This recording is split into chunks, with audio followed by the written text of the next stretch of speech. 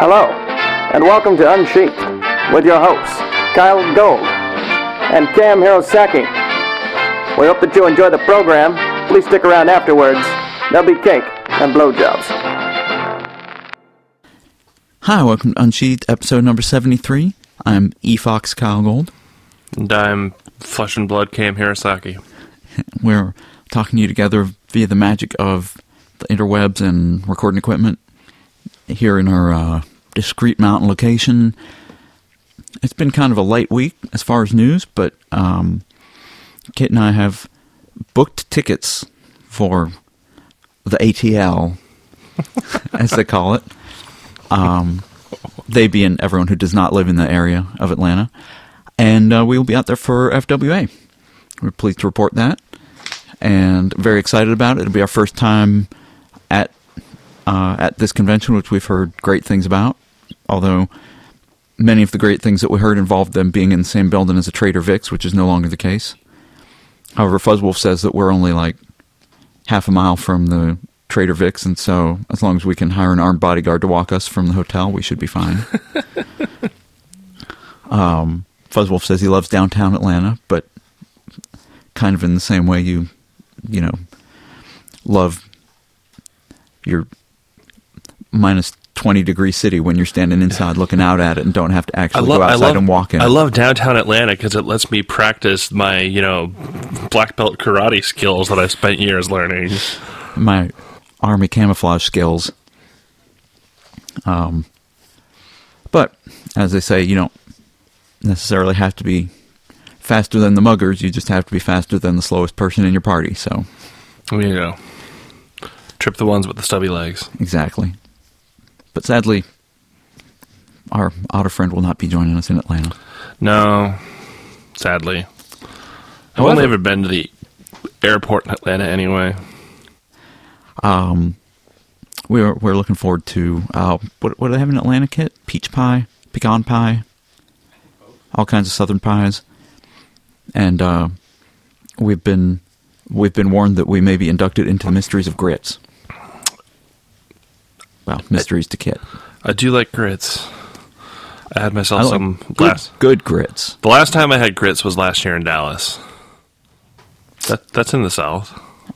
Texas ain't really the South. Sure it is. No, Texas is Texas. Yeah, okay. The South kind of goes from Louisiana up to North Carolina. Considering where I'm originally from, Texas is the South, but yeah, okay. I'll give you the Texas is Texas. Well, that's kind of how I like to, people in Atlanta, everybody north of Washington, D.C. is a Yankee. And we're like, no, those are the guys in the blue and white hats who radiate evil. Why did you have to Yay, go fans there? in New York. Nothing good is happening in sports right now except for basketball. Nothing's really happening in sports. Well, hockey's going on. Hockey's going on too, but it's going okay. San Jose's doing actually kind of well, I thought. Yeah, but everyone's doing well is the problem. That's kind of weird. I know. Doesn't someone have to be doing bad? Yeah, but when you're playing people outside your division and stuff. Oh, okay. So the whole Pacific Conferences or Pacific Division or whatever, I don't remember what the names are for hockey, but they're all doing well. I last looked 2 weeks ago, and they play hockey so frequently that there's been a ton of games since then. What are you? No, I'm just cracking up because not only are we kind of devolving into hey, it's Sportscast again, but we're really bad at it. We're talking about a sport and neither of us really knows what's going on in it. Although I did check the NBA standings the other day and saw that the Kings are in fact last place for the Western Conference.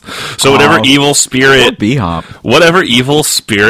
compelled me to pick the Kings as one of the two teams to make it all the way, I'm just wow, what was in my wine that day? Yeah, I don't know. Boston still has a good shot at it. Chicago's still doing well. Yep, and the Heat. And the Heat. And surprise. Oklahoma City, I think, is okay, although they're not doing as well as I thought they were going to be. I made my picks and guess who drops a dead last without LeBron himself? Yeah. That was a sad story. Yeah. It's actually, sports I often find provides instructive stories for just regular life, which is one reason I really like sports, is because it's kind of like real life without all the consequences. Like, okay, you're on a Cavaliers team that lost 26 games in a row, but they all still have jobs. Yeah. And they may not after the season, but they're still, I mean, most of those guys are going to go on. Nobody ever, well, it's very rare that you do something like go on a record losing streak and then never play again. Yeah. Whereas you could easily, like, screw something up big time at your job and that would be it. Yeah, and even if they did lose their job, it's like, well, I guess I'm just going to have to go home and sit on my several $1 million and just hope it lasts. Right. Well, yeah. And the whole professional athletes being incautious with their money is a whole other subject, which isn't really relevant. But no, but the interesting thing about that Cavaliers thing is that it really, that streak all started when LeBron came back to play them in Cleveland. Like, they were really hyped for that game, and they thought they had a good chance to win. And the game was kind of over by halftime. Yeah, and then no. And yeah, since then, that was in November. Was it? Maybe it was December. The whole holiday season is a big blur to me. But yeah, since then they've won 2 games, and they've lost 35 or 36 or something. Sad. That's like sad Otter sad. Yes, that's like starring in one of your stories. Sad. I've had many people after episode 70 or whatever, like, get in touch with me about how, like, I think otters have cute ears. They do. Now I'm just imagining your story where, like, the fox or the otter, or say the otter's going for his ex-boyfriend, and he's like, I'm going to give him such a good blowjob, he's going to be so mad he dumped me, and then it, like, goes bad, and then he can't have good sex, and he has, like, 26 straight dates where he can't perform properly. Wow. Maybe I should write that story. You're giving me ideas. You're giving me terrible, terrible ideas. I know, but isn't it fun? Yes. And you could call him Cleveland, and it could be the Cleveland Show. Oh, God, no. I refuse to further entertain this line of thought. Don't be so cavalier about it. Oh! You're fired. You're off my show.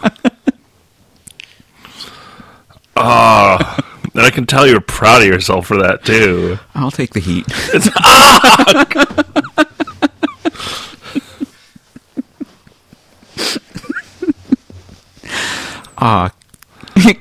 Cam's speechless now. He's like he's turning all otter red, and his little webby paws are just like making fists. And like, my eyes won't even like raise above my brow. I'm just like, he almost came across the mountain bunker at me. Well, no, I'm not that excited now.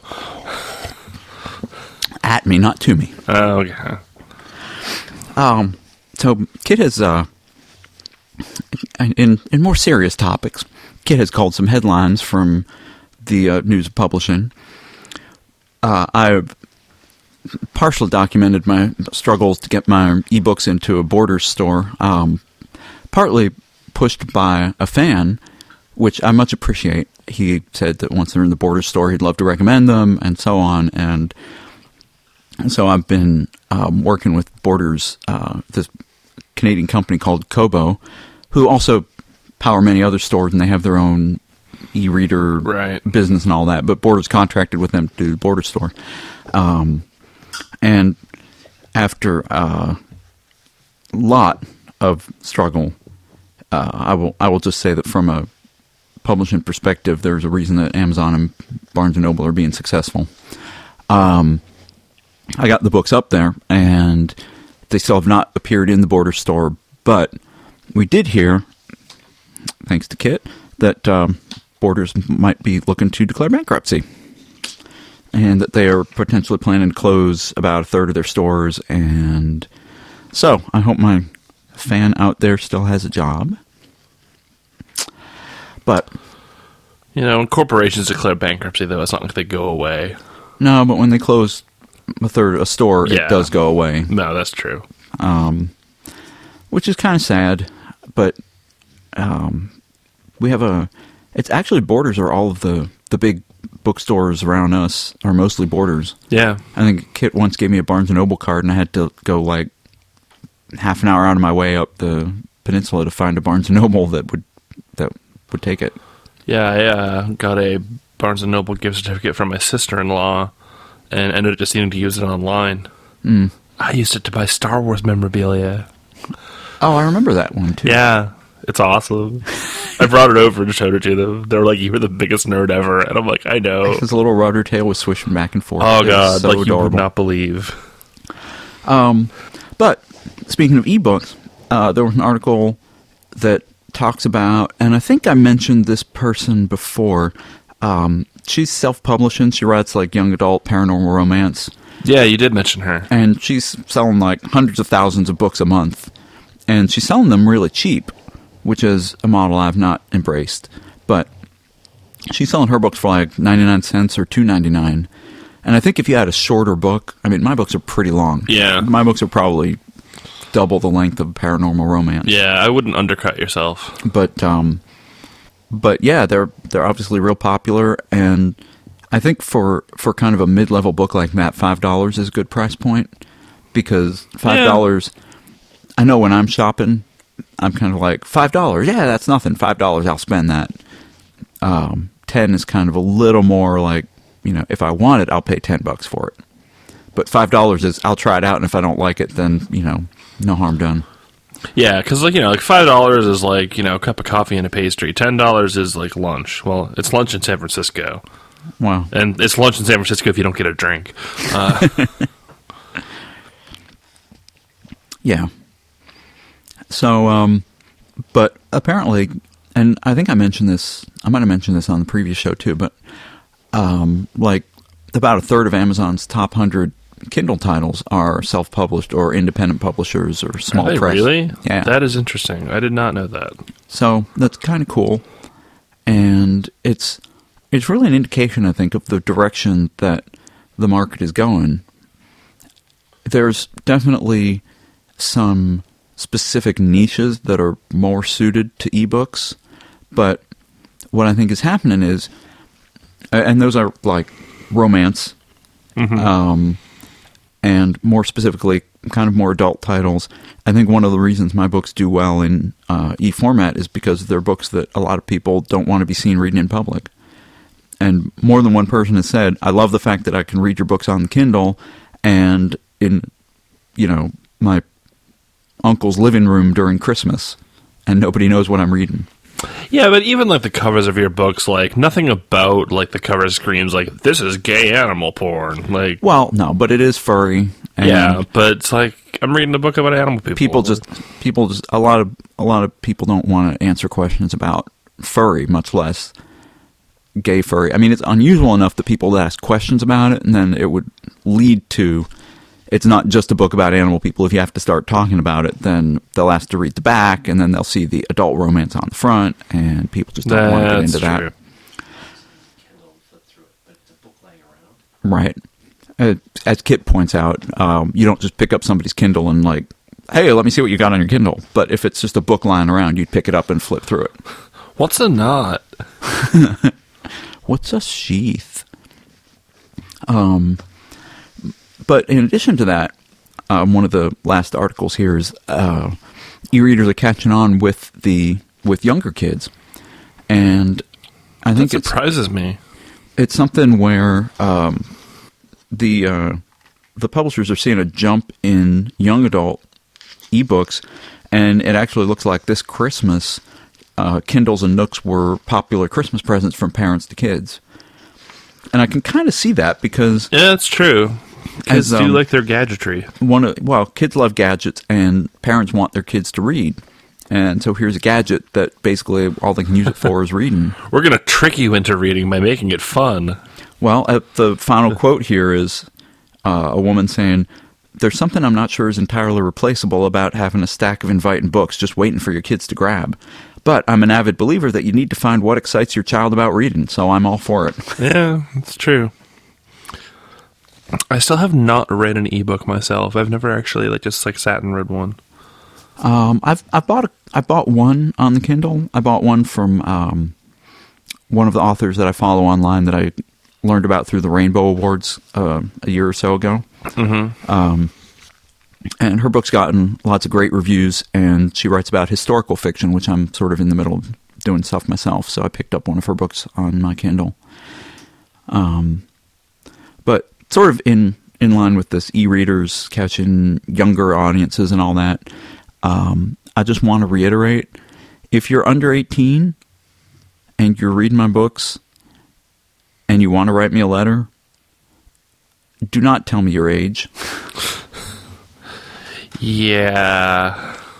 Or if you're writing into Unsheathed or anything like that, I mean, I know Notcast goes through this a lot. It just, if you're under 18, you should not be reading the stuff anyway, but I know I can't stop kids from doing that. I mean, we all looked at dirty magazines and stuff when we were underage, so... Yeah, but I would go up to the woods where nobody would risk me looking at them, you know? Right. Are you going up into the woods to read your copy of Vol? And also, you wouldn't write to the editor of the magazine saying, "Hey, I'm 16 and I love that picture of the model." But yeah, don't tell us your age, and stay in school. I don't smoke. What other advice do we have for kids? I was just thinking, don't sleep with someone just to make them like you, because it doesn't work.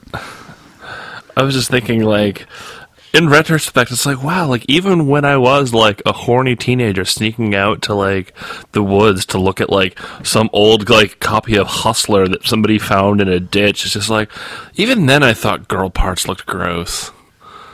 So, like, I'm surprised it took me so long to figure things out. I just remember turning 18 and a bunch of my friends were like, "We're going to rent some porn now because we can." And that first one was, like, awesome, and then it just went downhill really fast from there. I must have mentioned on the show that I discovered that the best way to watch porn is to watch it, like, on rewind. Watching porn backwards is hilarious. Oh no, especially the cum shots. I will say that the adult version of the Canterbury Tales was one of the more entertaining porn movies I ever saw. They did include a lot of very amusing bits that were not overtly sexual. Mm-hmm. I'm trying to remember.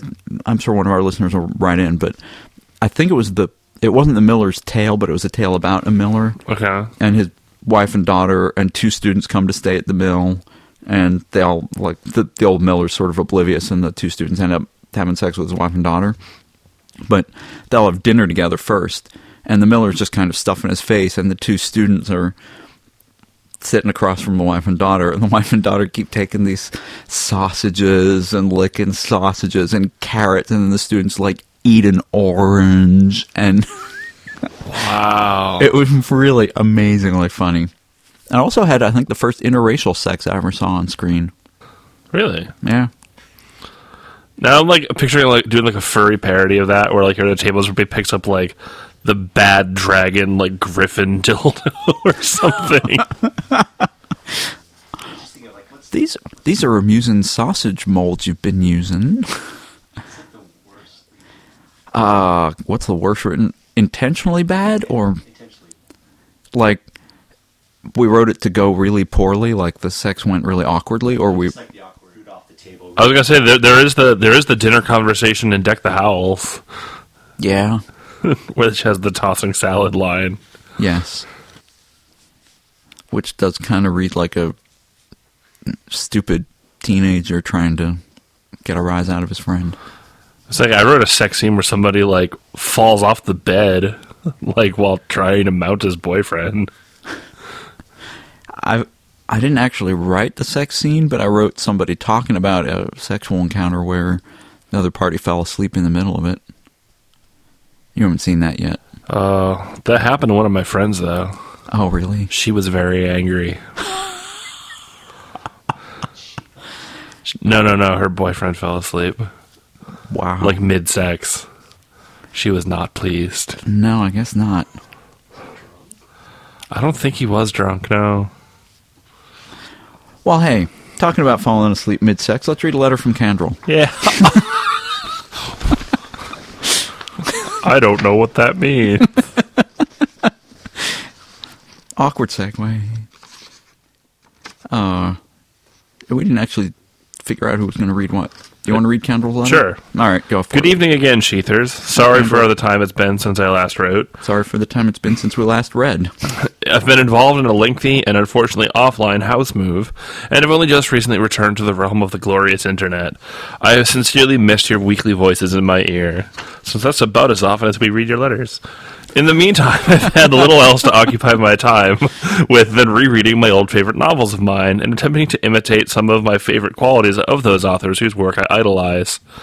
In my search for that perfect author's voice, I finally started to pick apart the style of those authors to see the clockwork behind their imaginations.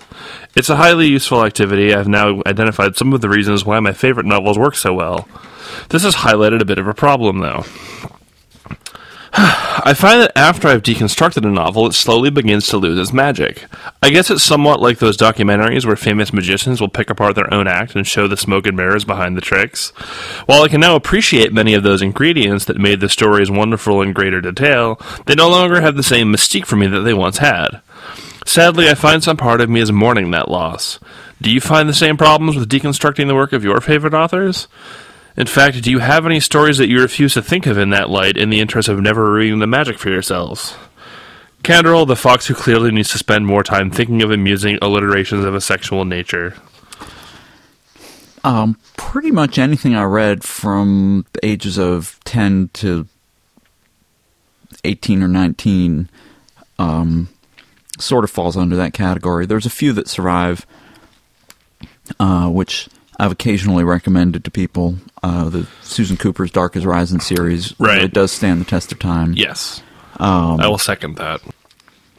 But there were a whole lot of, I don't want to say generic, but kind of mainstream fantasy and science fiction that I enjoyed at the time, and kind of in retrospect, I think I enjoyed them more for the ideas, and the storytelling now would probably drive me a little bit crazy.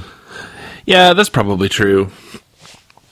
But I think that there's a certain bit of something in this where it's like, if you ever had to do like a dissertation on a certain like work of literature, I guarantee you by the time you reach the end of that work, like you're going to hate the piece that you were working on, just because like you've just like slaved over it for so long.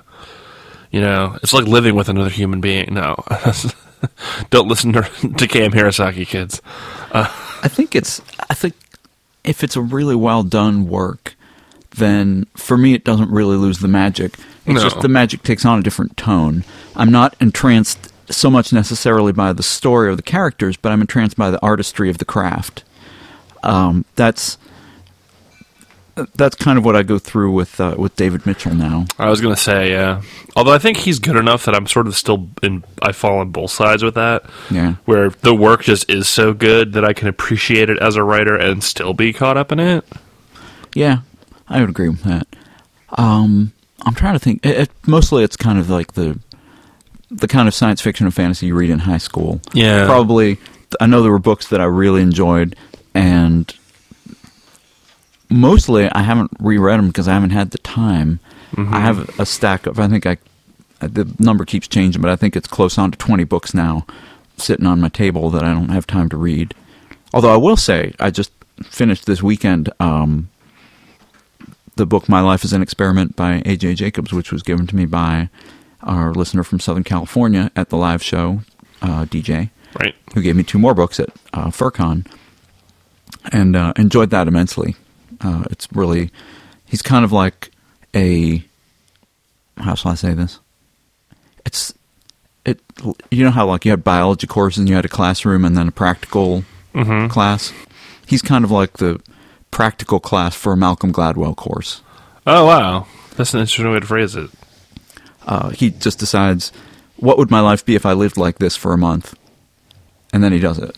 Oh, neat. So like he spent a month trying to remove all the cognitive biases from his life, which meant he had to identify them all and make a list.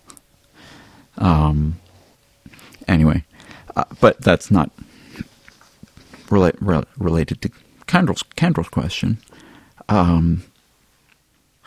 I think the only thing I can recommend there is you will lose the mystique for some of these books, but you just have to go out there and find better books and try picking up a book that maybe you didn't like at first, but which a lot of people spoke very highly of, and a lot of people is considered either like a modern classic or an old classic, and see if reading more closely you can appreciate more why people like it.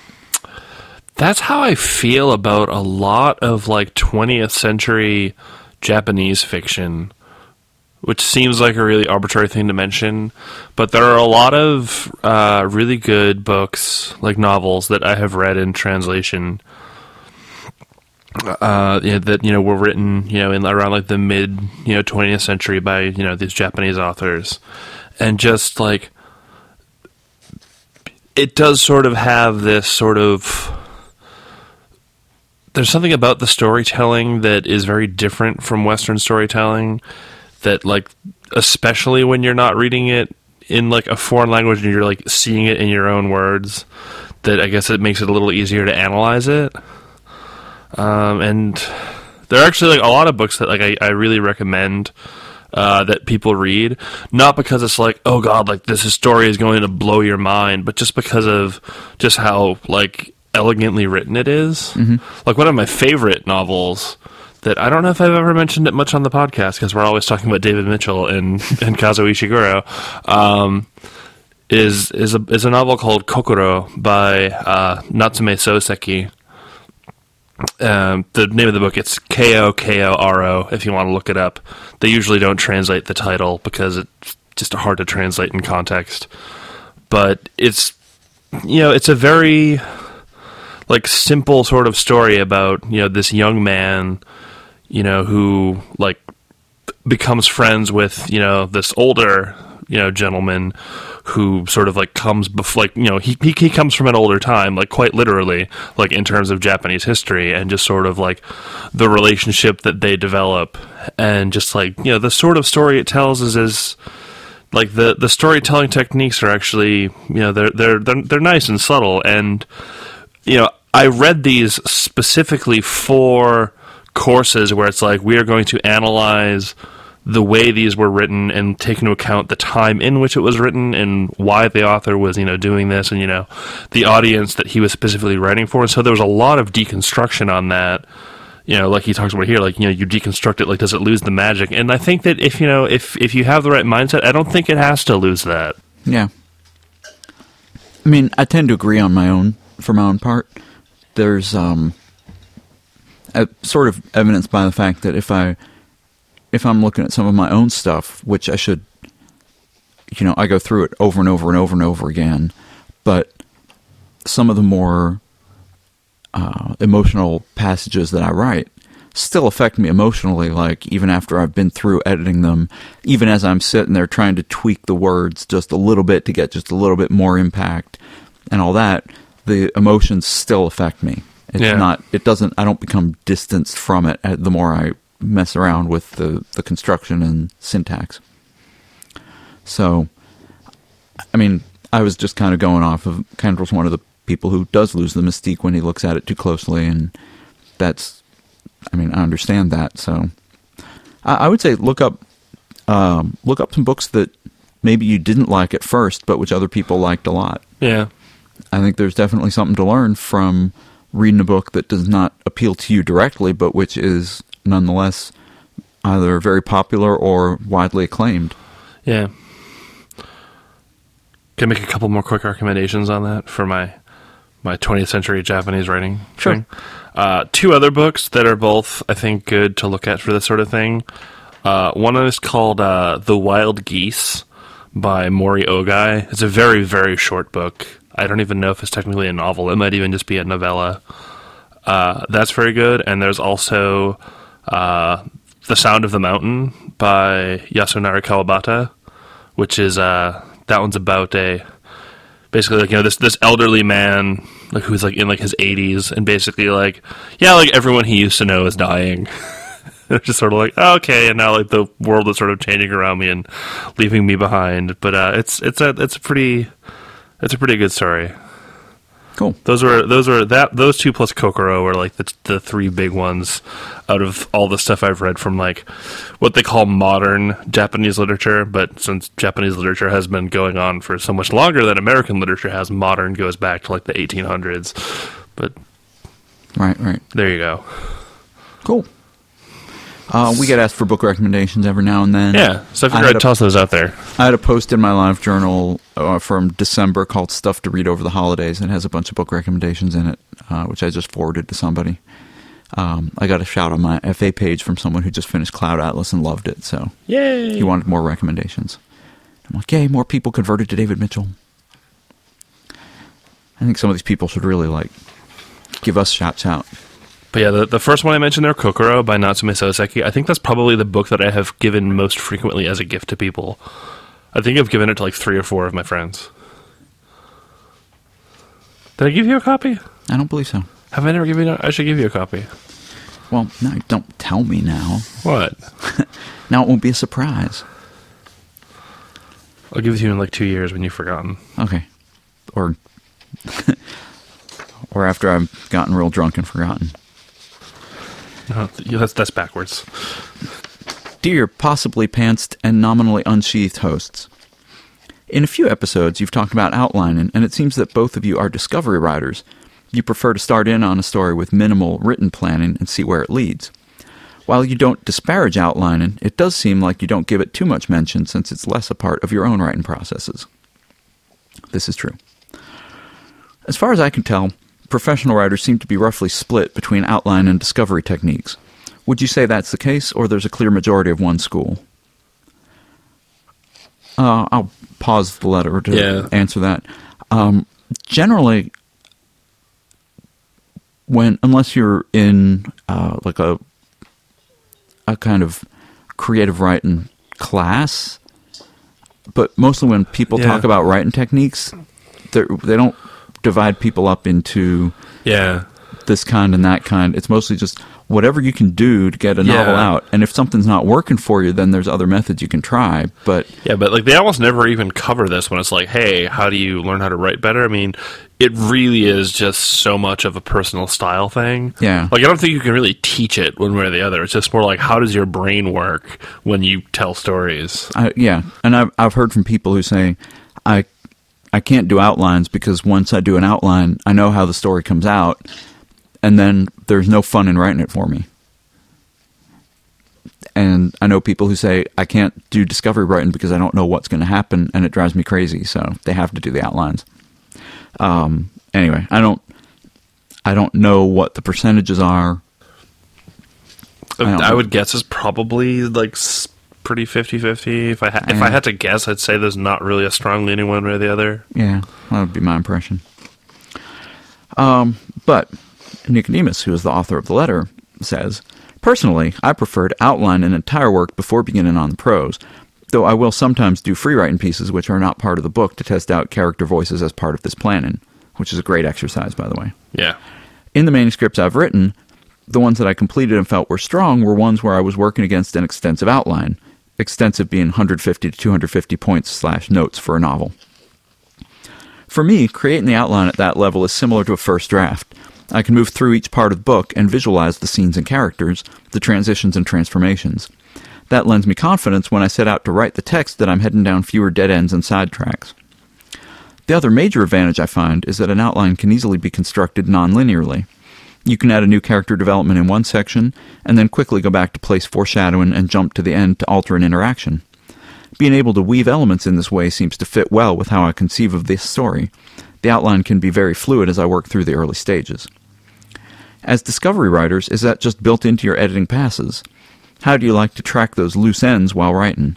Do you rewrite earlier parts as needed, or do you try to complete a full first draft before going back and adjusting? Your overplanning rat, Nicodemus, who adds as an asterisk to his possibly pantsed greeting, due to the Heisenberg uncertainty pantsiple, it is impossible to know whether or not both hosts have their pants on simultaneously. Some physicists think this uncertainty does not apply to sweatpants, however, under the controversial drawstring theory. People are laughing at that, Nicodemus. Yes. And or shaking their heads. Yes. I was not among the latter.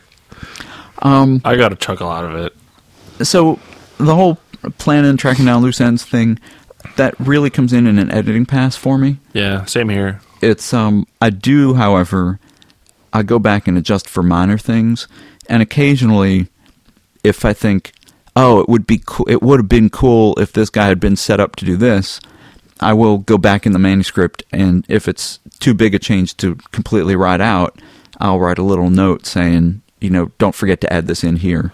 Yeah. So I do a little bit of editing during the discovery writing first draft process, which is what I'm in right now. Yeah, I do a little of that. I try not to do it extensively because I like to try to just maintain forward momentum on my drafts, because if I get in the habit of going back and changing things, I will just get stuck in a loop of always wanting to do that. One of the things I did recently, I've talked about this little werewolf novel I wrote,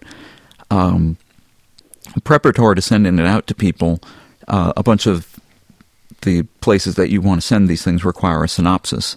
So I was writing a synopsis, and it occurred to me that writing the synopsis might be a good tool during an editing pass, because it's very similar to writing an outline, except, you've already written the text.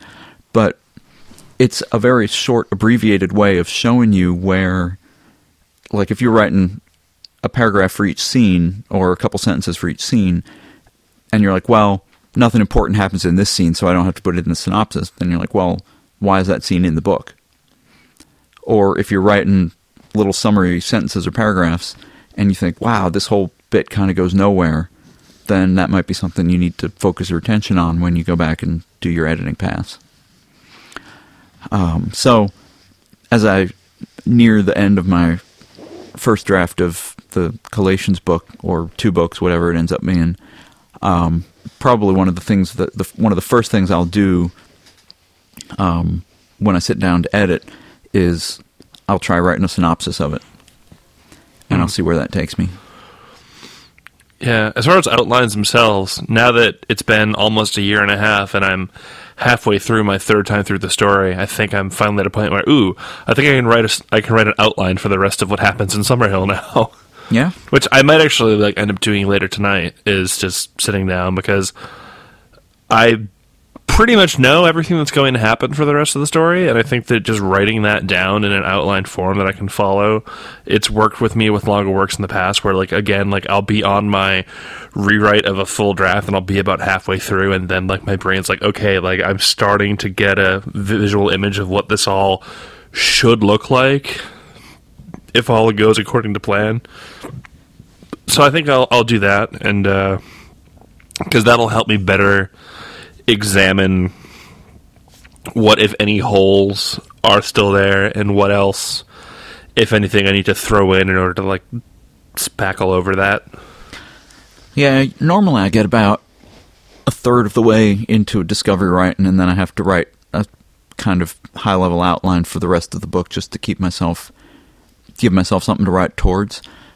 With this Collations thing, first of all, I think it might end up being 2 books, but secondly, I didn't really do that until I got near the end, and then I had about 20 scenes to go, or I realized I was getting towards the end, and I wanted to get everything sorted out in my head so I didn't lose track of stuff, because there's 4 or 5 different little plot threads that I keep forgetting about. So I wrote down the last 22 scenes, and I have 13 left, and I've already changed what one of them was. I was like, this is supposed to happen down here, but no, it makes more sense for it to happen up here, so I just wrote it that way. So I'm still kind of discovery writing, but with more of a structure. There is at least one major plot point left with Summerhill that I'm not entirely sure how I'm going to resolve. And one of them is but if I do it this way, it'll leave it really open-ended. And I'm like, no, I don't want to write another book in this series. But I don't know. I might not have a choice in that. Hey, you've got another 3 years. Well, it's all stuff that has to do with Catherine, who didn't have the fully fleshed out backstory the first few times through. And now that she does have a fully fleshed out backstory, there's a bunch of stuff going on with her that I don't know can get resolved in the course of telling the rest of Summerhill's story. Maybe it doesn't. That bitch. Yay. High five. Yeah. But I will do my best to wrap it up satisfactorily. Oh, I'm sure you will. Yes. So, I mean, in answer to your question, I think that's just something that comes in during the editing. Yeah. I like the comparison of the outline being like your first draft from a high level. Yeah. And I know a lot of people who really need those signposts to write around or to write through as you're doing your draft. Or betwixt. Right. My problem is, in order to, I discover so much about the characters and the plot as I'm writing that I couldn't make an effective outline beforehand. I would have to think way too much about the story, and then as I was writing, the ideas would all change anyway. So, for me, I have this high level thing in mind where I knew where this was headed, and I'm writing towards that, and then there's usually one character who was not supposed to be part of the story, but who I started writing about, and he pushed himself in, which happened in this book too. My Irish sorcerer. Yay. He's Irish. And it's partly, I will admit, it's because I liked hearing all his dialogue in my head in an Irish accent.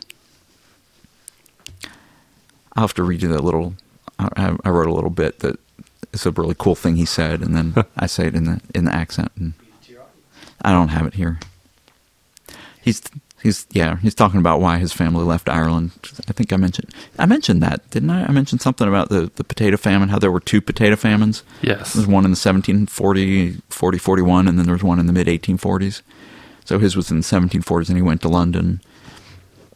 And, of course, the animal people are talking to him about how difficult it must have been to, like, well, it was difficult to be an animal person in London, and he was talking about how, well, you know, it's no great trick if you're Irish neither. But there's more background in my novel than people really care to know about at this point. But at some point in the collation's history, the Church of England decreed that they are people with souls, and this was an actual piece of paper that the Archbishop signed and said this is a decree. But so anyway, he says, well, you know, it might have been worse for the Irish. You've got a piece of paper saying you're a real person. The Irish got no such thing.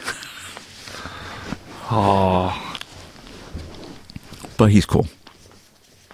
Terrible things happen to him, but he's cool. He might almost... People are going to accuse me of, picking up things from you by the end of this book. Oh, no. Speaking of which, we have any New Zealand listeners? I know we have a couple of Aussies. We have a bunch of Australian listeners, which we're still trying to push to get down there for Midfur 2012. Oh, okay. December 2012, Unsheathed, live in Australia. Oh, God. If you can fly me to Australia, go right ahead. I don't think they'll fly us down there, but if they'll give us, membership... No, I didn't mean Midfur, I meant you. Well, we got some frequent flyer miles. We'll see how that goes.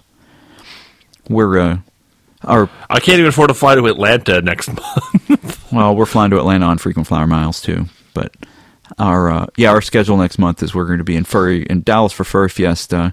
And then the next weekend we're going to be up in Seattle for Emerald City Comic Con. We're going to be down in San Francisco for FogCon. Then we're going to be out in Atlanta for FWA. Then we're going to be back here for a weekend, and then up in San Francisco again for WonderCon. Is that right? Yeah. So 5 conventions in 6 weeks. Congratulations. And then we're going to spend the month of April sleeping. It'll be Unsheathed with just me. Unsheathed with Cam Hirosaki and Sleeping Kyle. Kyle, how did you write your novels? Are you writing a sequel to Isolation Play? No, but I'm writing a third out of position book. Should I move on to the next email? Please do. Our next and final email? Yes. Hey again, Fox Otter and possible guest who does not exist. I had another question arise last night while talking with a fellow author. What advice can you give guys about stories? What advice can you guys give about... Wow. So, like, just because we're gay doesn't mean we don't entertain female writers. And just because I said that horrible thing about, like, girl parts earlier doesn't mean I don't like women. I think that girls are very nice. I have a lot of very nice female friends. I have it on good authority that we do entertain female writers. Yeah. What advice can you guys give about stories where the main character is alone on screen for a vast majority of the story? And what would you suggest for somebody who likes to write most of his stories with conversations? Well, in that Don't have case, your main character alone. Yeah, there you go. Thanks again for the help, guys. Atari. Yeah, if that's like your two things, and one of those things needs to change. Yeah. There's definitely a fair amount of successful fiction that focuses just on a single character. Yeah. I would say don't get too heavily introspective or monologue-y. Make sure you keep some action up. Yeah. But otherwise, you just get lost in your character's head forever. Yeah, and like in Being John Malkovich, and nobody wants that. Nobody wants that. No. I will say that interactions with other people are one of the best ways to bring out character without necessarily having to tell people about it. And it's. I guess I would ask: is there a point to having the main character alone on screen? Yeah, earlier drafts is it just because you don't want to come up with side people? Yeah, like earlier drafts of Summerhill had him alone a lot more than he is now. But also, those weren't very good drafts, and I have since changed it so that he is with people more often now. So, and I guess, you know, we have our usual cop-out answer of read stories that have been published that follow this sort of theme. But, yeah, and I'm trying to... I know I've read plenty of stuff where it's like been like a single character alone for a big portion of it. Yeah, I can't think of any right now. Yeah, if we think of something, we'll mention it. And I'm trying to think of novels written mostly in conversation. I think you need some description in there to set the scene and break it up for people. Yeah, and you need action to happen outside of people talking, even if it's like a political story. Yeah, where like a lot of that happens with that, because like you have to ask yourself: are you writing a lot of conversations because this is how the plot is unfolding, or because you just like to have the characters talk a lot? And it's very easy to sort of lose yourself in writing conversations and write a lot of filler dialogue. Yeah, and filler dialogue, once you start picking up on it, drives you crazy. It's all you can kind of pass it off as, oh, it's character building stuff, but it's not a lot of the time. And it's just like, why did you have that exchange? That exchange did nothing for the story. If you want to see a humorous example of this, if you go to the Nostalgia Chicks old movie reviews, she has one for Xanadu, where she addresses this point heavily, because that movie is full of egregious filler dialogue. And she just takes scenes, and at a point she's like speaking, she's like, dialogue. Like, she's like, seriously, like, you can cut 80% of this shit. Like, this is not serving any purpose. And, you know, it's done for humorous effect, but it is like a good point where it's like you have these big, long conversations. Like, the things that these characters are talking about have nothing to do with what's going on, and it's not revealing anything about character. It's not further serving anything other than that, like, whoever wrote that portion of the script was bored, you know? Like, I don't know. Now, by contrast, you take, like, a Pulp Fiction. Mm-hmm. Which has a lot of dialogue that's not immediately relevant to the plot. And he likes to throw in his pop culture stuff. Right. But he throws it in judiciously. He makes it interesting. So, like, you know, the famous bit about, you know, the Royale quarter with cheese, pounder, yeah. the Royale with cheese, right? It's a lot of it is, right, as Kit points out, a lot of it is status exchange between the two characters. And more importantly, it's memorable. It's unique. Yes. And he does not fill the movie with it. No. He uses it as an introduction to the characters, and then we get into the plot. And it pops up a little bit as accent, as flavor. It's kind of like salt. Mm-hmm. You don't want to fill your meal with salt, but a little bit here and there brings out the flavor. Yeah, and like there are a few scenes like that, like in the Kill Bill movies, that also do that. Yes. Where again, like it's something like you'll bring it up, but the point of the Kill Bill movies is not to have these people hashing out awkward conversations with each other. Right. There's an actual personal revenge plot going on, and actually, my favorite bit from the Kill Bill movie like that is the conversation that they have at the end, and I'm not spoiling anything, but where he talks about Clark Kent and Superman. Right. So I'm not going to ruin it for anyone, but if you haven't watched the Kill Bill movies, you should watch them, and the Clark Kent Superman conversation is actually really interesting.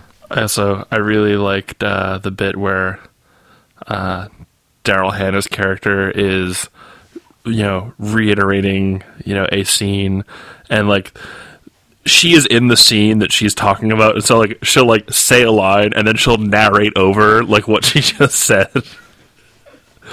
Like to this sort of like self-indulgent awkward effect, which I think is pretty funny. Oh yeah. No, he does great stuff actually. And I don't know if we have time to talk about it now, but we did, all three of us, see True Grit the other night. We did. And we recommend it.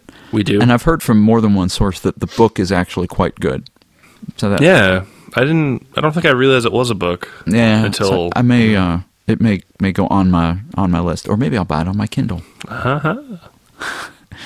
There you go.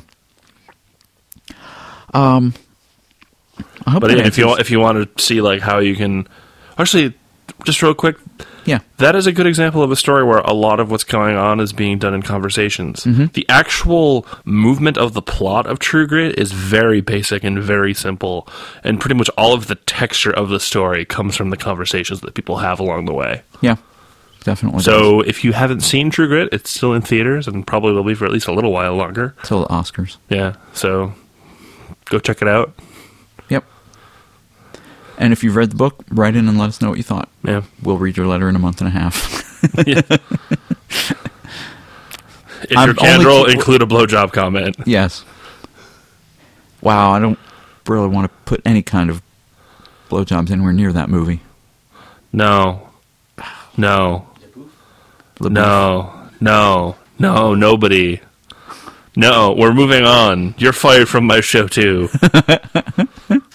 But there's a pit of snakes. And then the character falls into this dark pit and comes away not completely unscathed. All right. Oh, the Freudian implications of that. Remember, sometimes a cigar is just a giant vagina in the desert that swallows men whole. Thank you for listening to this episode of Unsheathed. Thank you for writing in. Our email address is unsheathedpodcast@gmail.com. If you would like to follow me, I am Kyle Gold on Twitter. I am at kylegold.livejournal.com. And on FA, I'm just Kyle. And I'm just KM Hirosaki and all of those things that Kyle just listed. And if you feel the urge to write and ask me if there's going to be another book in the Out of Position Isolation Play series, the answer is yes. And I don't have anything that people are asking me about. Well, that's because you haven't finished Summerhill yet. Once Summerhill's out, people are going to ask if there's going to be a Catherine book. A whole ton of people keep saying, like, I will buy Summerhill as soon as it comes out. And I'm like, I hope you're not joking, because I want this to have been worth something. Oh, it will be. Well, good night, everyone, and keep writing. We love you.